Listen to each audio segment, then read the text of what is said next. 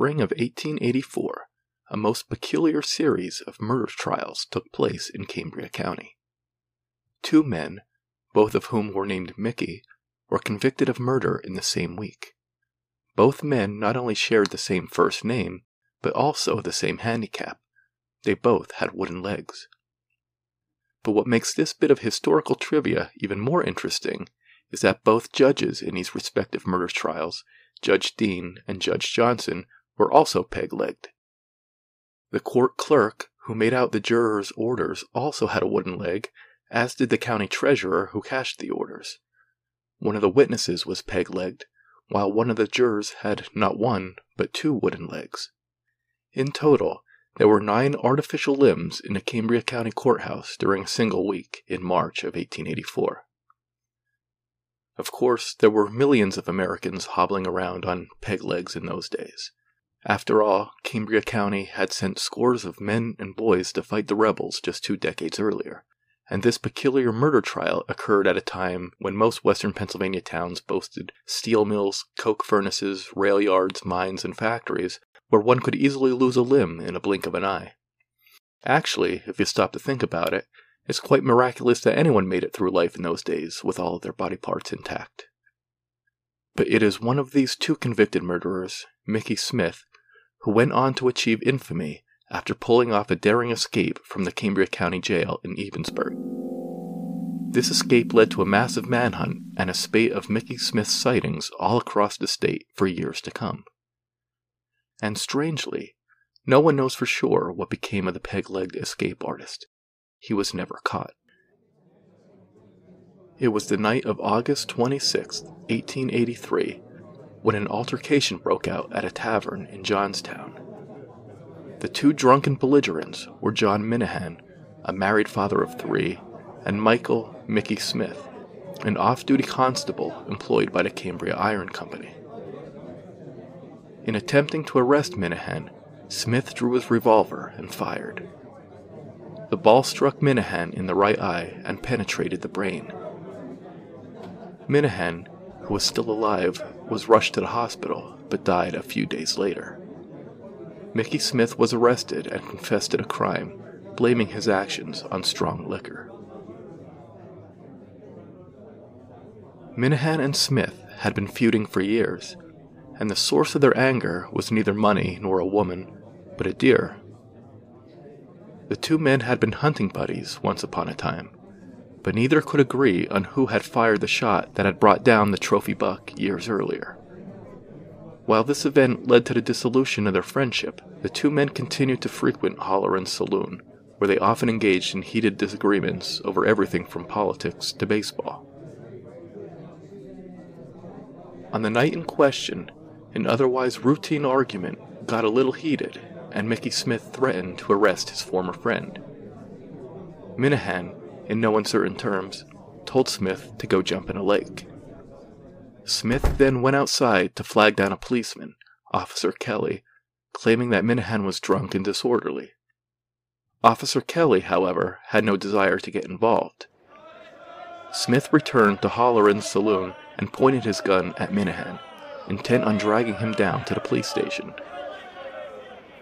Minahan grabbed at the weapon twice, then Smith stepped to one side and shot him, recalled John New, one of the witnesses. He dropped like a log.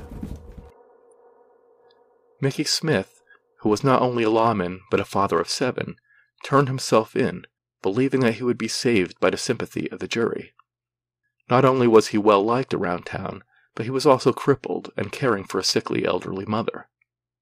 As the sole provider for his large family, Smith was confident that he would be given a lenient sentence. One can only imagine his surprise when on March 6th, a jury found the peg-legged constable guilty of murder in the first degree, after a trial that lasted just 3 hours. And how surprised Mickey Smith must have been when Judge Dean sentenced him to hang. The governor had fixed the date of Smith's execution for September 23rd, and as the months went by, Mickey Smith firmly made up his mind that he had no intention of paying for his crime on the gallows. He realized that in order to escape, he would need some outside help, and so he turned to his large network of friends to spring him from the state-of-the-art $120,000 jail. One of the inmates, a career ruffian named Henry Gonauer, later recalled what he witnessed on the night of August 30th, 1884. My cell was the fourth from the entrance on the left-hand side of the corridor. About 10:30 Saturday night, I was lying on my bunk reading a novel when I heard a sharp report like the crack of a gun. I jumped up and blew out the candle and went to the iron door. I saw a man pass the door, going toward the big iron doors at the entrance of the corridor, and while I stood there, I heard him shake the doors and call out, "Ho, Bert!"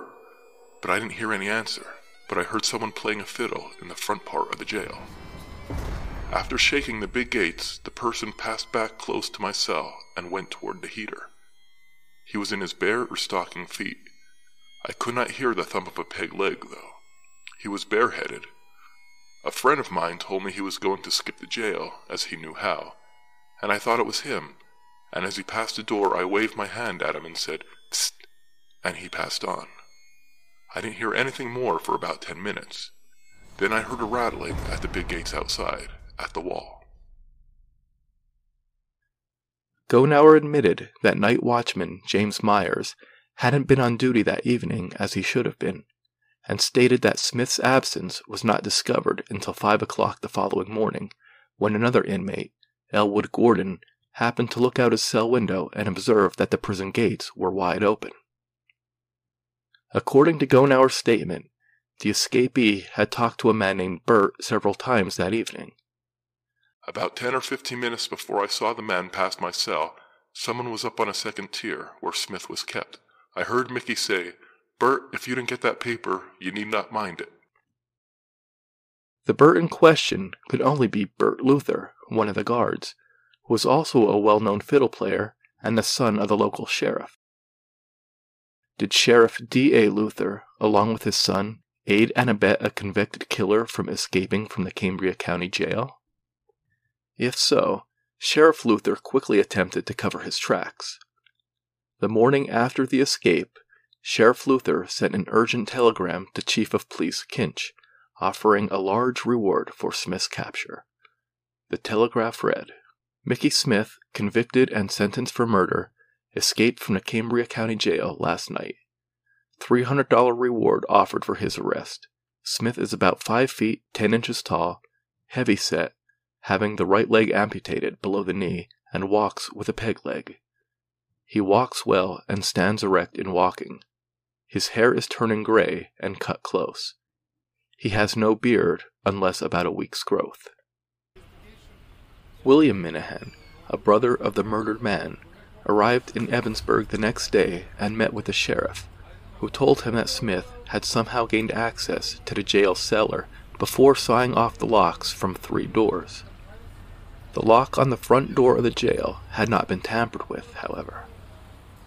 The sheriff could offer no explanation as to how a peg-legged inmate left the jail without busting the lock on the main door, and could not provide an explanation for the disappearance of the night watchman, James Myers.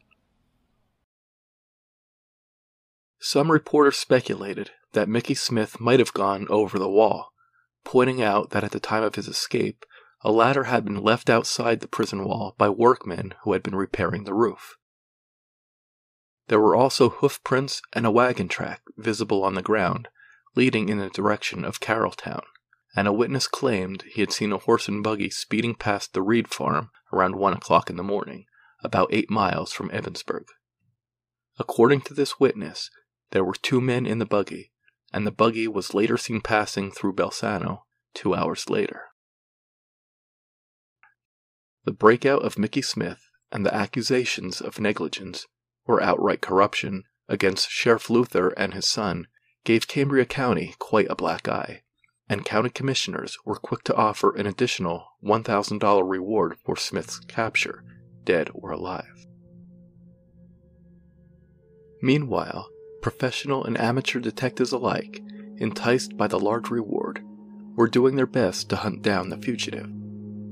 When the escapee's wife boarded a train to Pittsburgh on September 9th with an unknown woman and child, one detective, jumped on board just as the train was leaving the station. Other detectives knocked on doors in Ebensburg, Johnstown, and Altoona, desperate to find a clue to Smith's whereabouts. When Smith was reportedly spotted at the home of his father-in-law in Taylor Township, hundreds of weekend warrior bounty hunters descended upon the vicinity, but found no proof the fugitive had been there. In late September, a one-legged man was arrested in Lancaster, but was released after he was able to prove that he wasn't Mickey Smith. A one-legged Irishman was also arrested in Somerset County and released. Authorities back in Cambria County, however, assured the public that Mickey Smith would be caught before long. One man who was also confident that Smith would soon be captured was J.D. Barish, the man in charge of constructing the gallows. Parrish continued to erect the scaffold in a jail yard, unfazed by the disappearance of the peg-legged convict. This was the fourth time Parrish had been called upon to erect such a contrivance.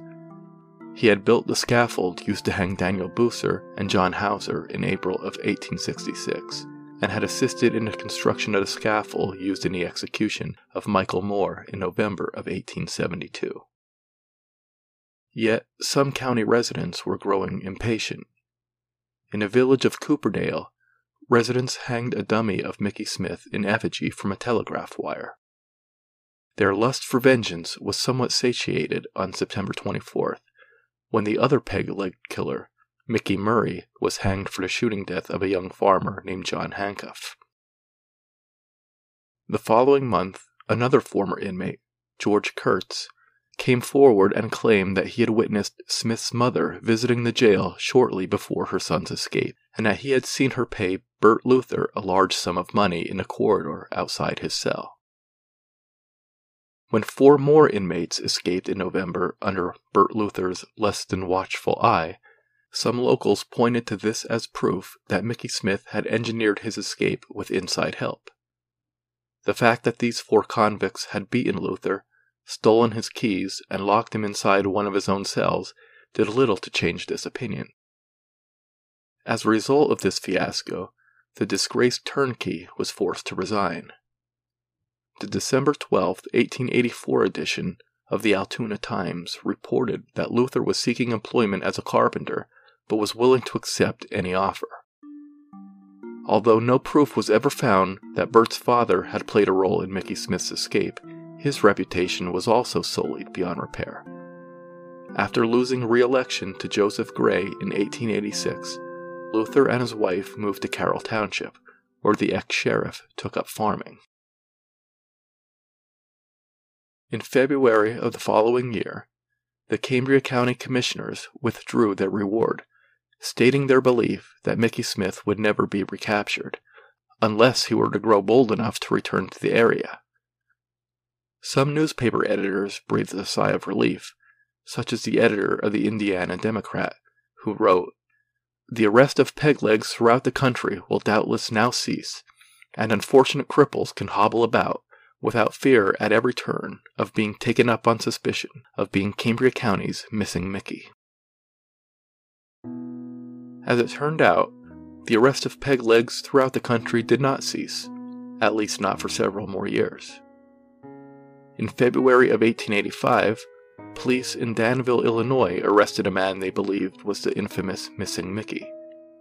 Similar arrests were made in Ohio, Georgia, and North Carolina. Authorities grew optimistic in May when Smith's 3-year-old son passed away. Detectives were on hand at the boy's funeral in Johnstown, but the fugitive failed to make an appearance. He also failed to materialize in 1887, when newspapers across Pennsylvania reported that his wife had taken a new husband, or in 1890, when his mother passed away.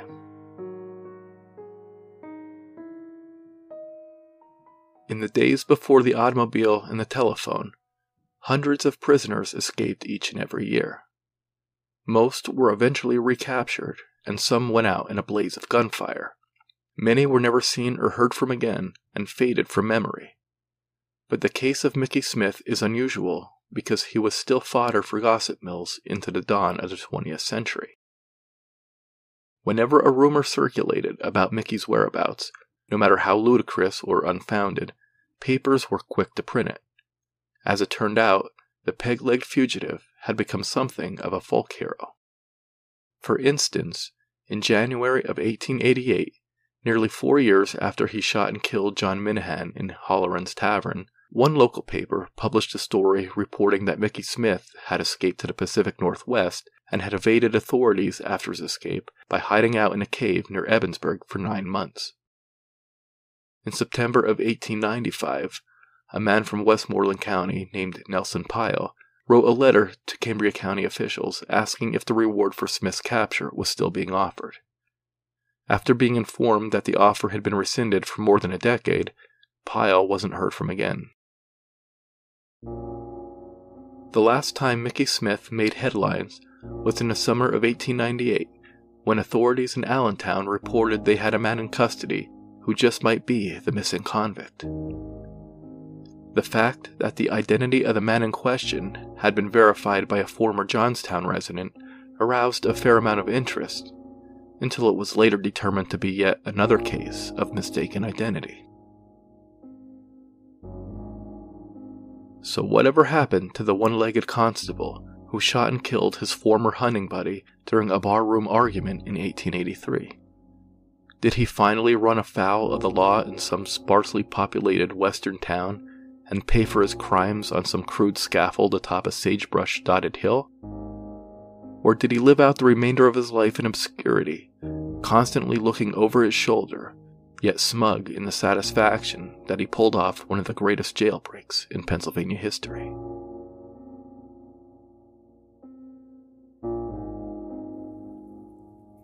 Pennsylvania Oddities.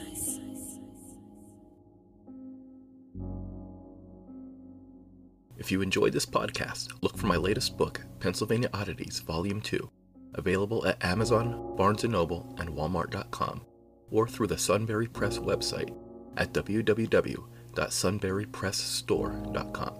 The Pennsylvania Oddities podcast is written, produced, and narrated by Marlon Bressi. Theme music composed by Marlon Bressi. Sound effects courtesy of freesound.org. Find the Pennsylvania Oddities podcast on Spotify, Google Podcasts, Anchor, Breaker, Overcast, Apple Podcasts, iHeartRadio, and anywhere else you find your favorite programs. New episodes on the 1st and 15th of every month. Bye-bye.